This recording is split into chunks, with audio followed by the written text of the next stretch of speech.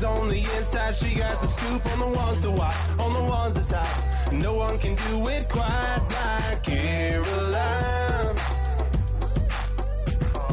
Caroline. No one can do it quite like Caroline. It's time for Caroline. I am so excited about this episode. I have Michael Chandler on today. He is a two-time MMA world champion. Not only is he an incredible fighter, I've watched him fight and it is insane. I've watched him on pay-per-view, I've watched him on the internet. This guy is crazy good. He is such a competitor. He is so great, obviously, world champion. And he's so positive. We talk all about how he stays motivated, the importance of self-talk, positive self-talk, and just the power of believing in yourself. He is such an inspirational person. I told him he needs to be an inspirational speaker in his next life because this guy is the most positive, inspiring person you will ever meet. Y'all get excited. Michael Chandler. Okay, I'm so stoked.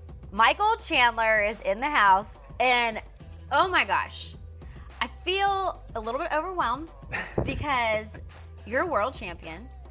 You are a two-time world champion of the lightweight division for MMA fighting. Mm-hmm. And tell me, how did you get into this sport to begin with?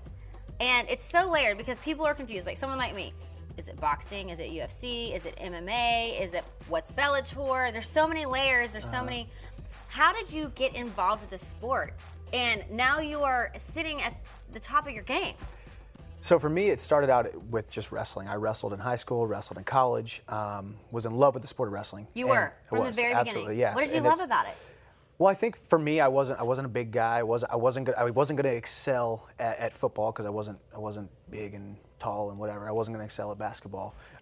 Wrestling was that perfect kind of blue collar, work hard, and good things are going to happen. And it really is the toughest sport in the entire world. I can only imagine. Yeah, I mean, I think if you talk to anybody who has wrestled or knows wrestlers, they will agree that it's that grind and it's so hard and it's tough and it's weight cutting. And when you're not weight cutting, you're training extremely hard, and then you couple them both together, and it's constant ups and downs and emotional roller coaster, and it's maybe the man that I am and the husband I am and the father I will be. What did it teach you?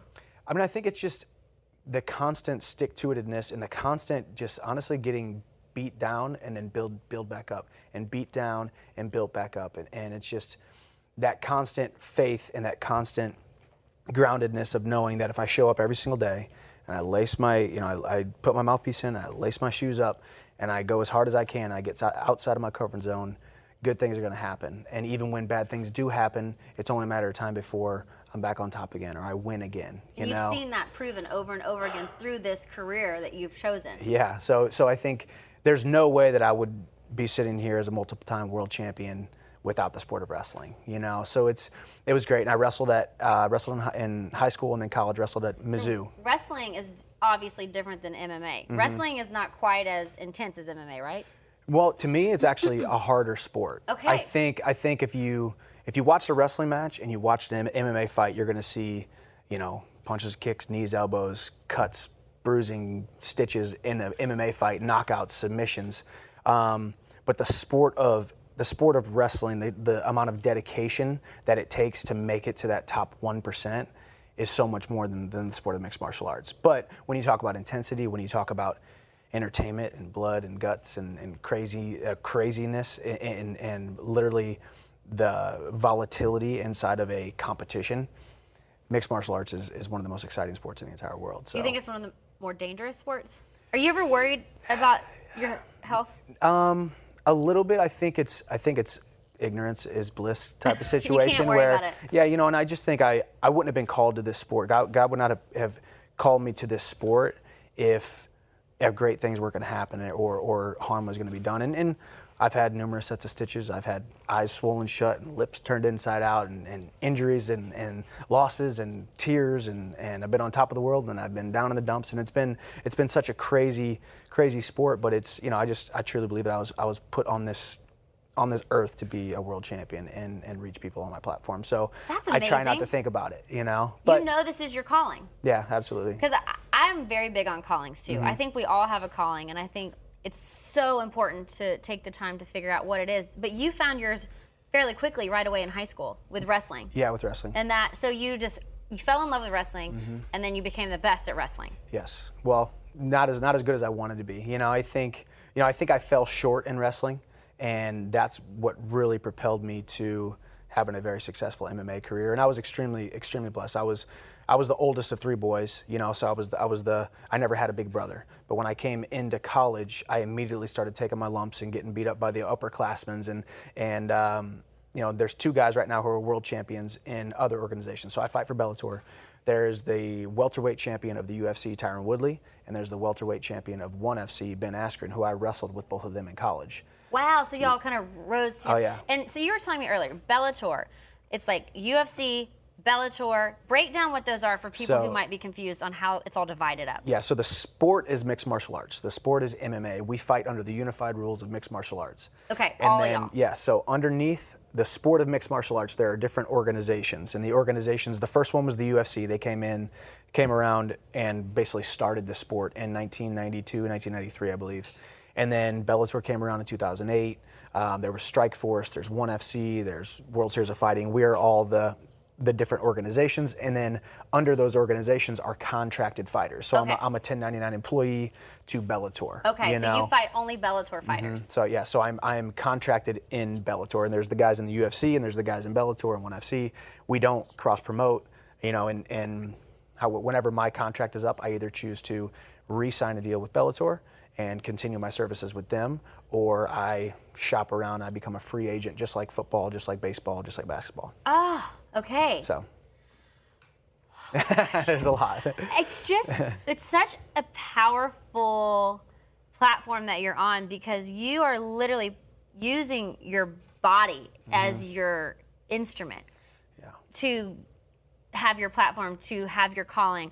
And so the training, mental, physical, how do you mentally train? Because I feel like so much of it has to be mental. Oh my gosh. So when you're transferring from wrestling and getting into MMA, are you deciding in your mind, then I'm going to be the best? Like, what goes on in the process of you evolving into this world champion? Well, I think that the funny thing about the evolution of my career is I think there's been ups and there's been downs, and there's been times where I have 100% believed in myself, and then there's been times where either I got complacent with my self-belief, or I wasn't seeking that self-belief and that motivation and that positive self-talk that I should have been. So I find myself... Positive self-talk's crucial for you. Oh my gosh, it literally is everything.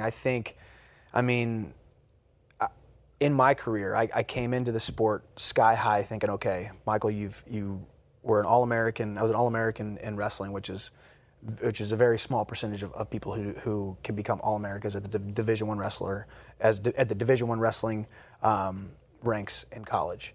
And so when I came into the sport, I told myself, okay, Michael, you've worked harder than all these guys.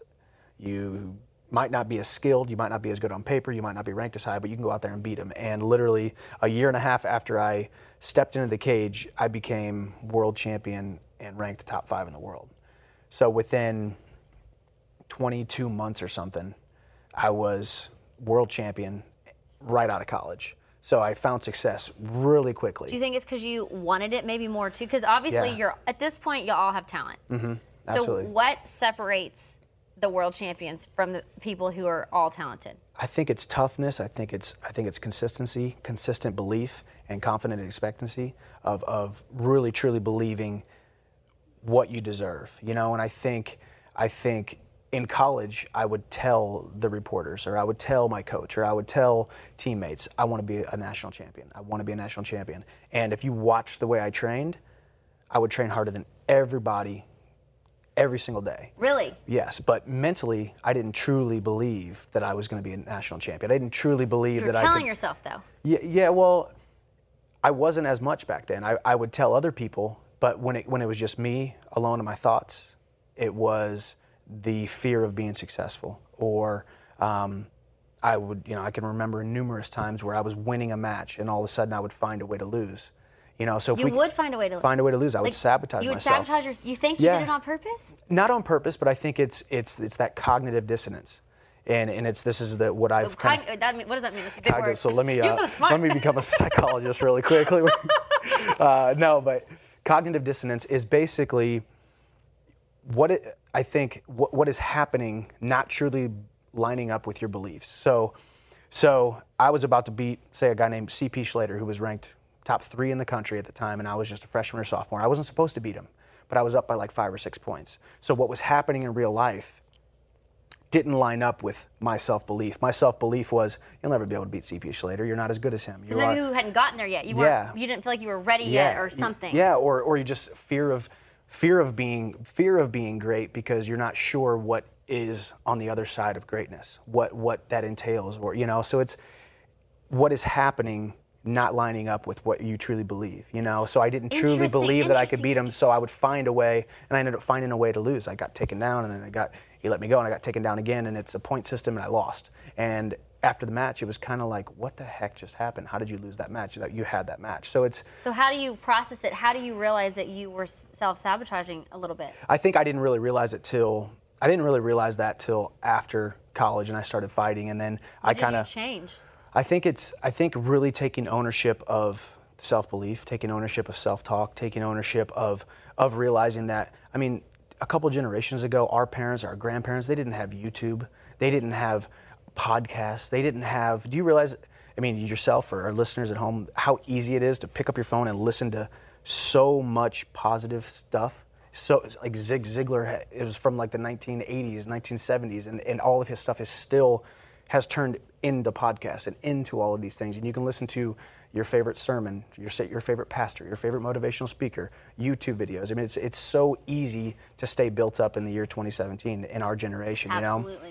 So I think it was taking ownership of realizing that, okay, I work harder than anybody else at the gym, but what's going to happen the other 20 hours of the day? What are you going to do? It's up here. What are you going to read? What are you going to say? What are you going to believe? What are you going to watch? What are you going to to decide to kind of to really dwell on? So you have made it your pride because you're like my head's exploding right now. So you are someone who actually has to walk the walk and talk the talk, because if you don't have your mental game in check, you can have your physical body at the top of your game, but if your mental game's not there, that is just as important. So much more important. And a lot of people don't have to work on their mental game as much as someone like you does, because we can skate through life and we don't have to really our careers don't depend on the state of our mental being, but you have to be tuned up all the time in your mind. Absolutely, and because it's all, and really, and I always say this, I'm not actually going out there and getting locked into a cage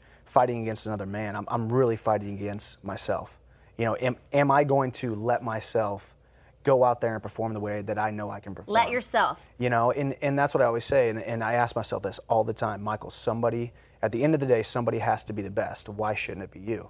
Why shouldn't it? Why shouldn't it? So you have to tell yourself that you do deserve that. Always, and because everything I do in the gym, live my life right, what I put into my body, how often I sleep, like every single thing adds up to becoming the best fighter of all time. But on the mental aspect of it, that's the only way that doesn't happen, But that's so important in visualization and really realizing that visualizing things, the brain. I've done a lot of reading or a lot of research, realizing that the brain doesn't really truly know the difference between me picking up a pen or me closing my eyes and watching myself pick up that pen and pick up that pen. Your brain doesn't quite know the difference between something actually happening and something visual, like you actually visualizing something happen. And I'm not going to say I can sit here and say visualize something and it's going to happen like this kind of. People claim that can happen if you really do have that focus. And it really is. And now, as I get older in my career, I've closed my eyes and I've visualized stepping into the cage and the smell of the cage and the sounds of the crowd and the lights, and then seeing my opponent in front of me and all these things. And then all of a sudden I step into the cage and I feel like I'm at home. I feel like I've been there. And I used to not do that. I used to step into the cage and just bite down on my mouthpiece and go run and it was a crazy fight. And now things have slowed down so much more because I've visualized. So you go through the fight ahead of time. What is your warm-up? So say, okay, you just had, let's get to your big fight that you just had, because this was huge. You've already won 2-time world champion lightweight of the world for the Bellator division. And so now, this summer, you're gearing up again. You're going back for 3, and you're playing at Madison. You're not playing. You're fighting at Madison Square Garden. That was my last fight. That was this last one. Yeah, that was my last one at Madison Square Garden. Yes. So yeah. So tell me about that, and tell me about your process getting ready for it, and then getting in the fight, and then how dealing with things when they don't go as you have visualized. Yeah. So it's the biggest fight of it's the biggest platform. I think Madison Square Garden, pay-per-view. I mean, people are betting probably millions of dollars on this fight. Yeah. So when you Is that pressure, or do you not worry about that? No, I try not to. I mean, in the unfortunate thing about fighting at Madison Square Garden is you don't really truly get to experience it or enjoy it because you don't want to think about Madison Square Garden. You don't want to think about warming up in the same locker room as Mike Tyson or walking the same halls as George Foreman or Muhammad Ali. You don't want to think about those things because with that comes added pressure. Added pressure comes a higher heart rate. Again. Yeah, a higher heart rate and a less mental stability. You know, so you just kind of focus on the task at hand. But it was awesome and it was crazy and it was the biggest platform of my career and it's just such a crazy. It's another testament to how crazy this sport is that I was better than my opponent on paper. I was better than my opponent in stats. I was better than my opponent in everything. And then all of a sudden, 30 seconds into the fight, I rolled my ankle, jammed up and pinched a nerve in my ankle. My whole ankle went limp, like basically for the next. It didn't break because I was wondering if your foot was gonna be okay. It looked so bad. It was basically just. I had no control over it, you know. So my brain was telling myself to take a step forward, and it wasn't working.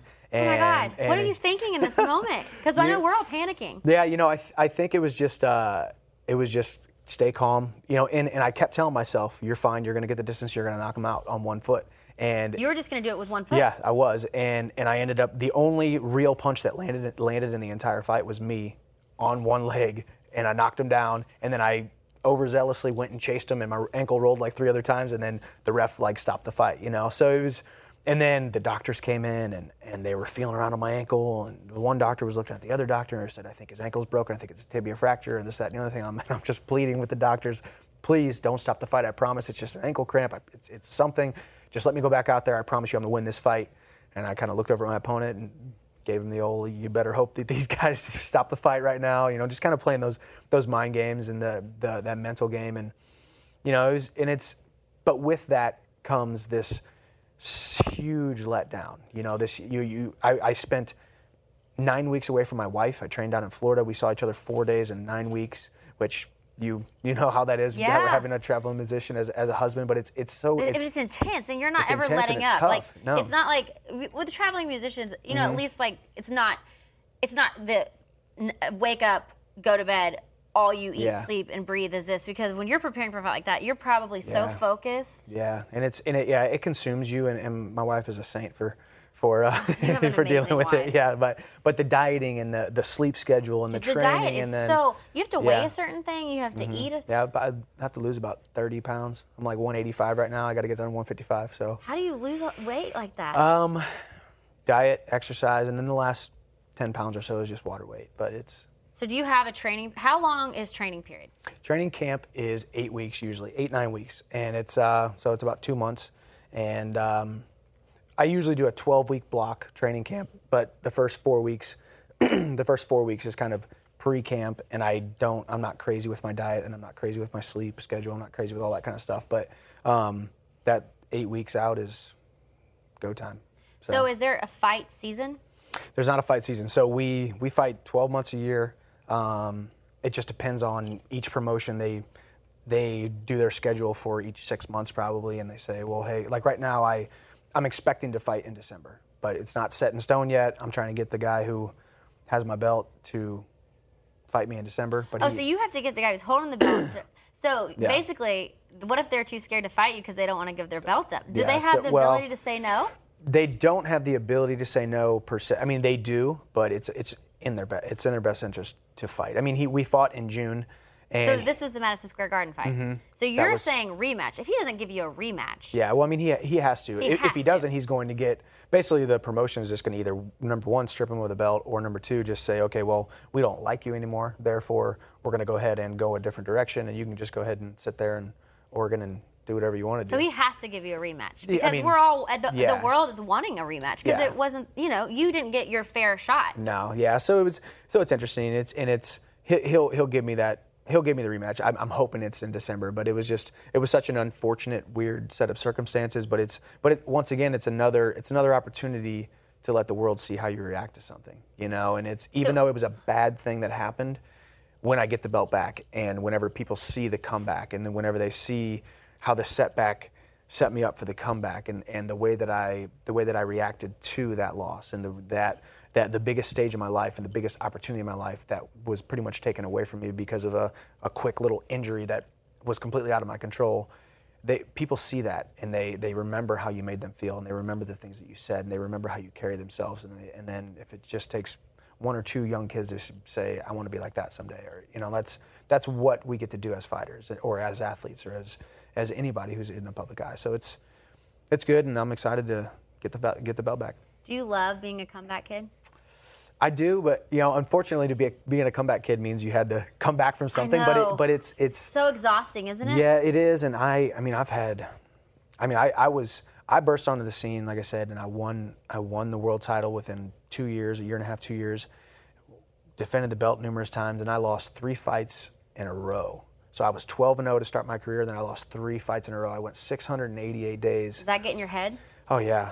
So 688 days without winning a fight, and that's where I really grew the most and realized that the stuff that I was telling you about, the visualization and all that kind of stuff, how important it is because, you find yourself making jokes about it. And me and my wife would be hanging out and be like, well, sometimes you win, sometimes you lose 3 in a row. And you make like these dumb little jokes and you laugh about them because you're a positive person and you can make light of a bad situation. But what you don't realize is that you really are teaching yourself bad habits and bad self-talk, and you are continuing to lower your standards or lower your view of yourself by even entertaining those kind of jokes and so stuff what like did that. you change? So how do you change that self-talk? What are the first steps you do? Well, I think number one, realizing that every single person that you look up to, every single person that I look up to, every single person that anybody has looked up to has been a failure at one point or another. Mm-hmm.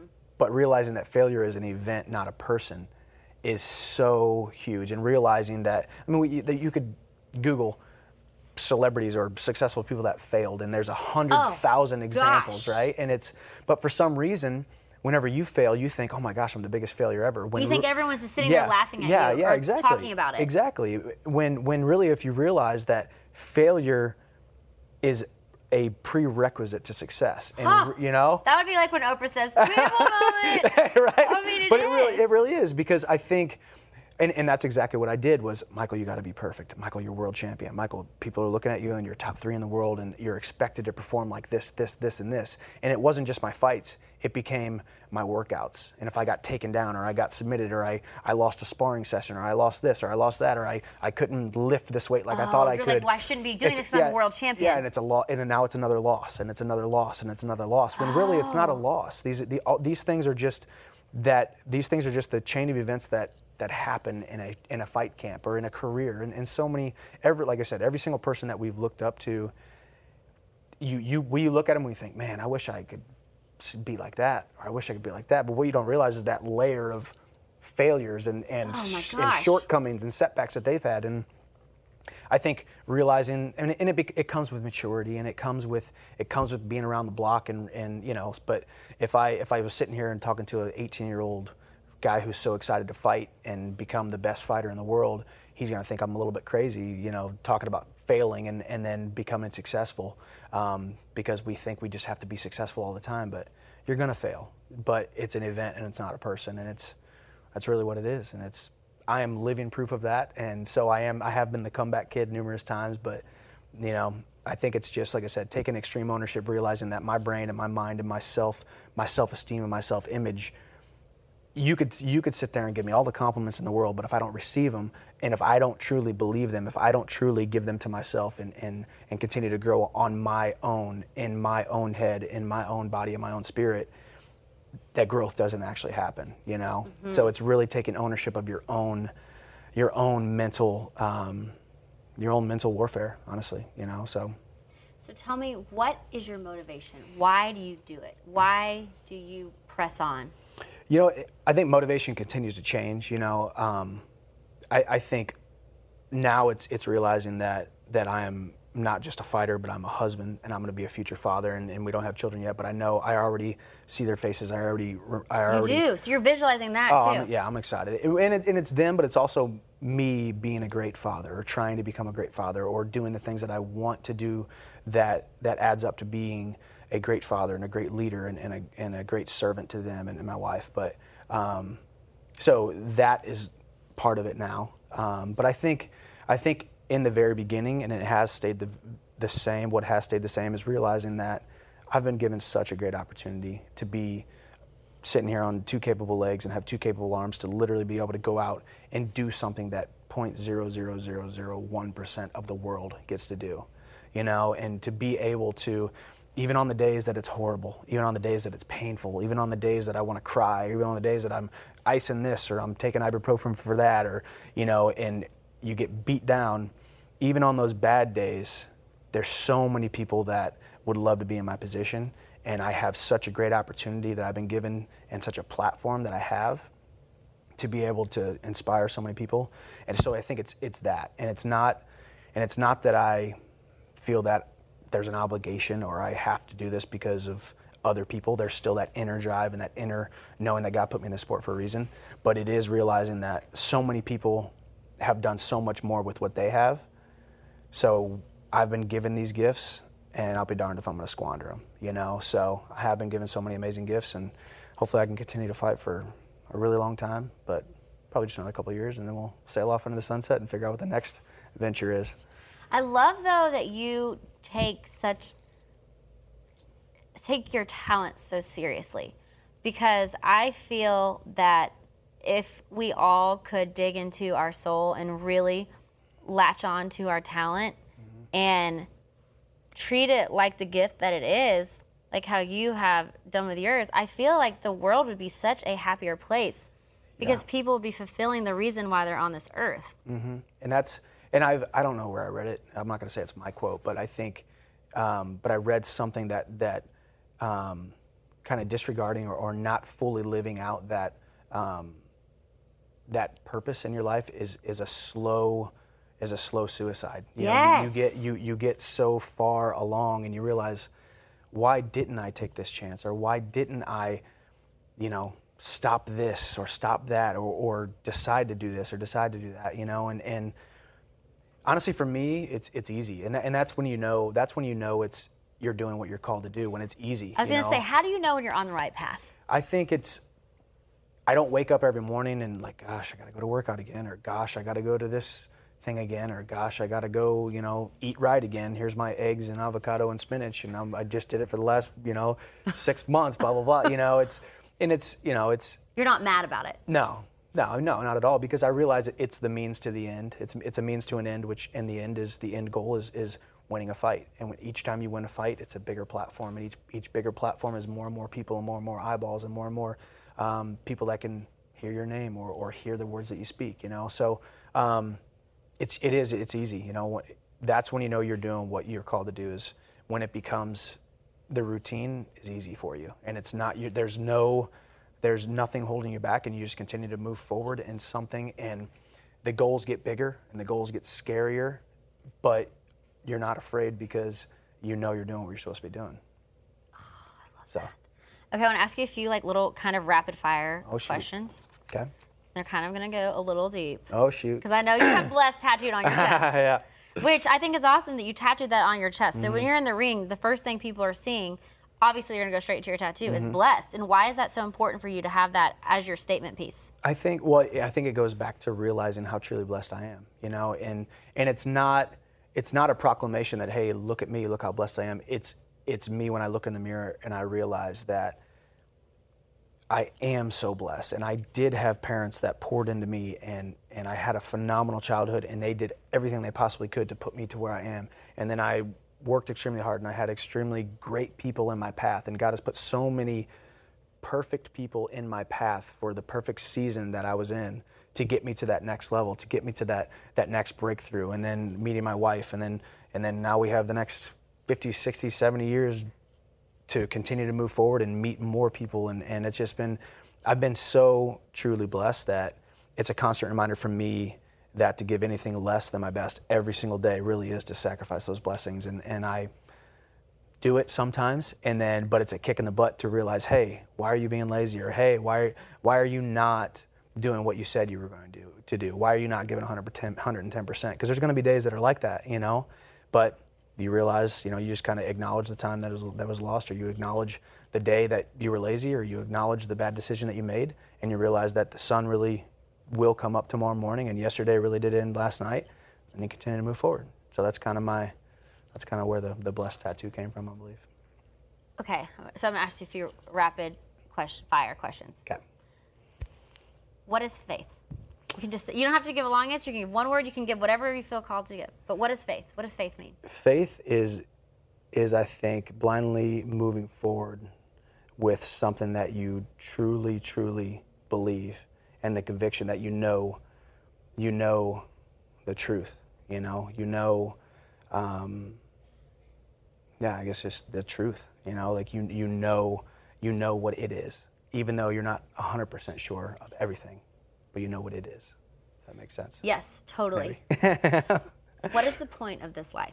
The point of this life, I think, is, for me, it's helping and inspiring as many people as possible, whether it be through direct contact or whether it be someone that you've never even met, and truly, fully living up to your potential. Because if you do truly live up to that potential, more and more people are going to be impacted. What is the one thing that causes people to get in their own way? I think it's the lack of self-belief, and it is so hard. Sorry, I might go a little bit longer than rapid. I might be a little less rapid, but I think it's that lack of self-belief, and a lot of times it's because we are afraid of being cocky, or afraid of being overconfident, or afraid of being looked at like better than people. And I think I did that. And you didn't want to act like you were aloof or above. No, and it's so hard because in order to be successful, in order to be up here, that means there has to be people below you, right? So there's this weird becoming the best at something, whether it's sports or this or that or the other thing. There has to be people that are still working to try to get towards you, and they maybe think that you are better than them, but you can't. It's so hard. It's hard for me to describe, but it's a cognitive dissonance. It's another cognitive dissonance because I saw it almost. Yeah, and it's trying to do your best, but doing it in a way that people know that you just got there with hard work and humility. So it's hard to be humble and show humility while also being the best, but it can be done. And there's so many examples of it out there. Is that one of your missions, is to show that, to expose your humility and hard work while being the best? Yeah, because I think, we see it all over the world. We see it in the movies. It's like, the nice guy finishes last, right? Or, or the bad guy doesn't care about anything, and he rubs so many people the wrong way, and he does so many of the wrong things, but he becomes the best because the good people were afraid to achieve that because they were good people. But he didn't care. He just plowed through and went for it. Exactly, so it's so hard, but I think this generation, our generation was called to show that you can be a great person and show humility, but also be wildly successful and whatever it is for you to mean successful. It doesn't necessarily mean money, or it doesn't necessarily mean fame, but it could mean money and it could be fame. You could, there's absolutely nothing wrong with being wildly successful and making a ton of money and having a ton of people following you and have a huge following and sell books and do this and do that, whatever success is for you. There's nothing wrong with being extremely, extremely successful, because that if you live a life that still shows humility. Do you think God prepares people for success by putting them through trials and suffering and pain before? Do you think that's part of the process to become great? Do you think that's necessary, or do you think you can avoid that? I think it's absolutely necessary. It is hard to, as a Christian, it's hard to say that God would have, wanted, because it's the age-old question, why does God, if God is such a loving and forgiving and amazing God, why does he let bad things happen to good people? I know that, and right now, Houston, the flood, like exactly, why are these things, why does it happen? And I think that's one of those questions that's so deep and so layered and so hard to answer. So along that same vein, I think what we describe, or what our definition of bad is, might be wrong sometimes, so maybe God did let us go down a path that led to a dead end, or led to a loss, or led to heartbreak. A setback or heartbreak, and it was such a bad thing. But if that bad thing turns into something good, was that really a bad thing?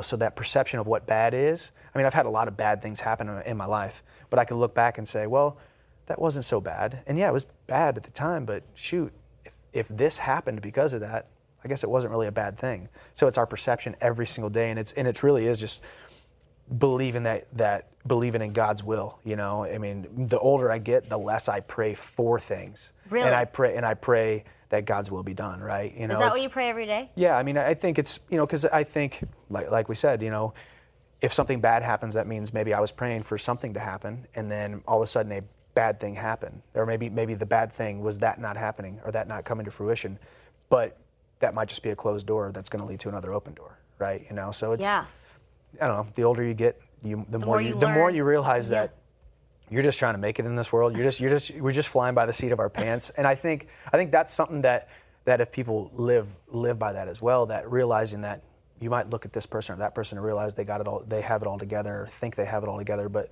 they're just trying to make it in this world, or they're just flying by the seat of their pants too. And you're just living on a whim and a prayer, and just hoping that good things happen. And that's, the older I get, the more I kind of have that, I guess, carefree kind of mentality. So, what has marriage taught you?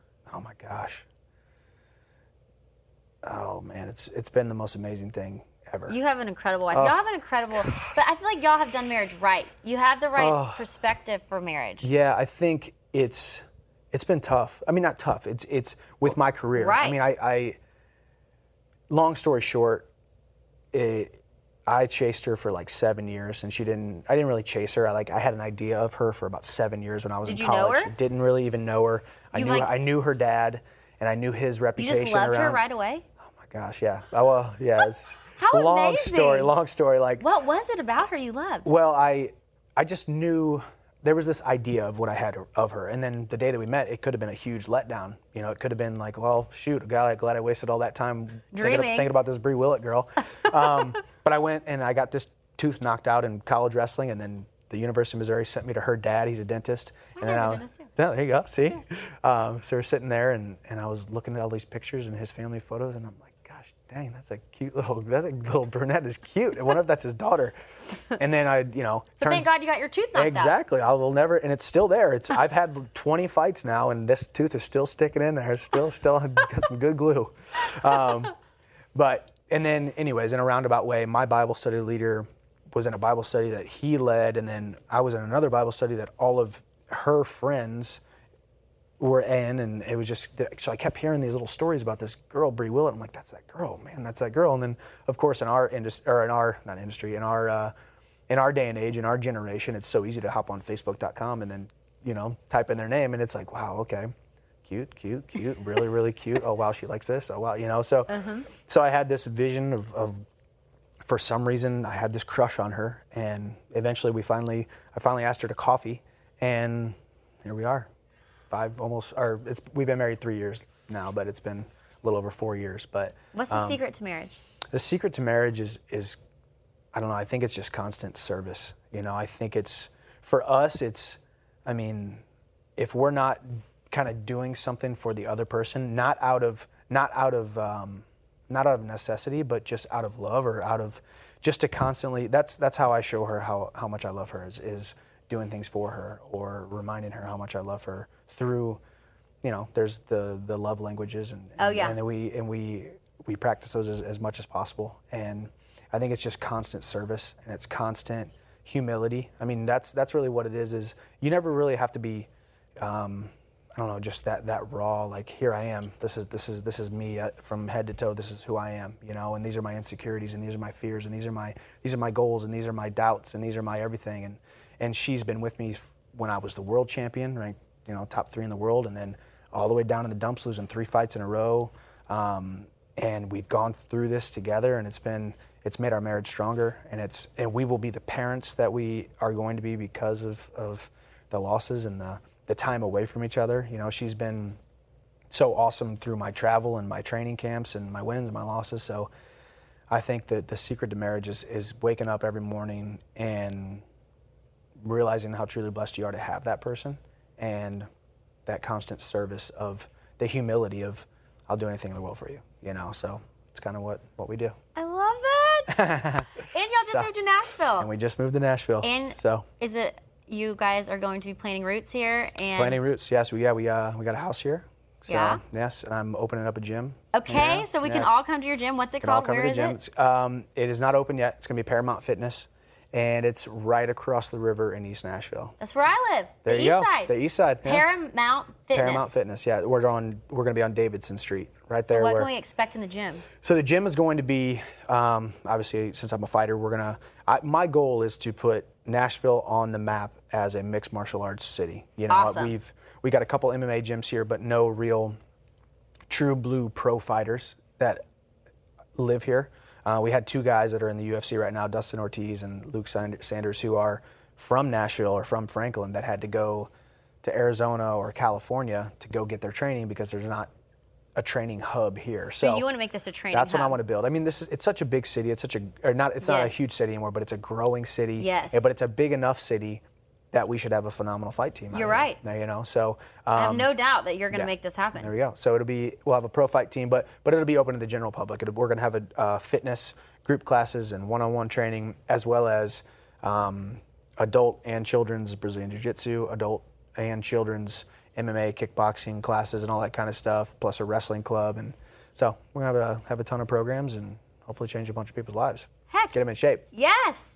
Okay, So. so before we wrap up, my last question I like to ask all my guests. Well, one, I really want to know this from you. What is some advice you would tell your younger self? I think just don't put so much pressure on yourself, and there's nothing wrong with being successful. There's absolutely nothing wrong with being successful.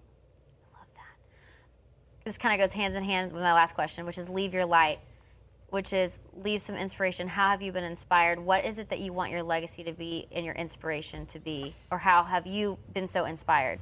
Yeah, so I think it continues to go back to realizing and counting your blessings and realizing that you've been put in a position to be able to do something great, and every single day that you don't give your best is squandering those gifts that you've been given, and constantly remembering that it's not that people don't do the right things, it's that people don't do the right things for long enough.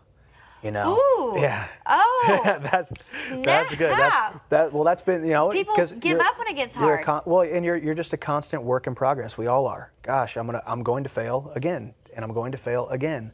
But through all that, I'm going to become a successful person. And if you can continue to move forward and continue to fight literally or figuratively for long enough, eventually you're going to continue to find success. So it's not that people don't do the right things. We can all do the right things for a day or a week or a month, but it's just that people don't do the right things for long enough. And so many of us have given up on a dream or given up on anything or any endeavor just moments before they were about to have that breakthrough, or moments before they were finally going to shake that one hand that got them to the next level. And you know, I think Nashville is a city of that, you know, and it's all about who you know and constantly grinding and trying to make it and scrape to the top, you know, and that's really what it is. It's not that people don't do the right things, it's that they don't do them for long enough.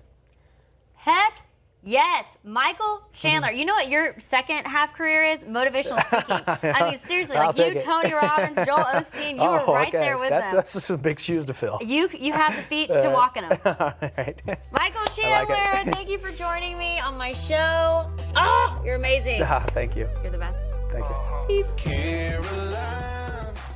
How inspiring was that episode? I mean, Michael Chandler has to be the most inspirational person on the planet. Him, Joel Osteen, and Tony Robbins. Them together are the most inspiring people. He is so uplifting. I feel like I just went to church or went to school or learned so much by just being around him and hearing what he had to say. I know you loved that episode. Get excited. Next week, I have Jessie Alexander in the house. She is one of the most incredible songwriters in Nashville. She wrote The Climb for Miley Cyrus. She wrote I Drive Your Truck for Lee Brice. She's written so many songs. Her story is so inspirational. I mean, there's a theme here. I like inspirational people. So get fired up. Jessie Alexander next week. See y'all soon.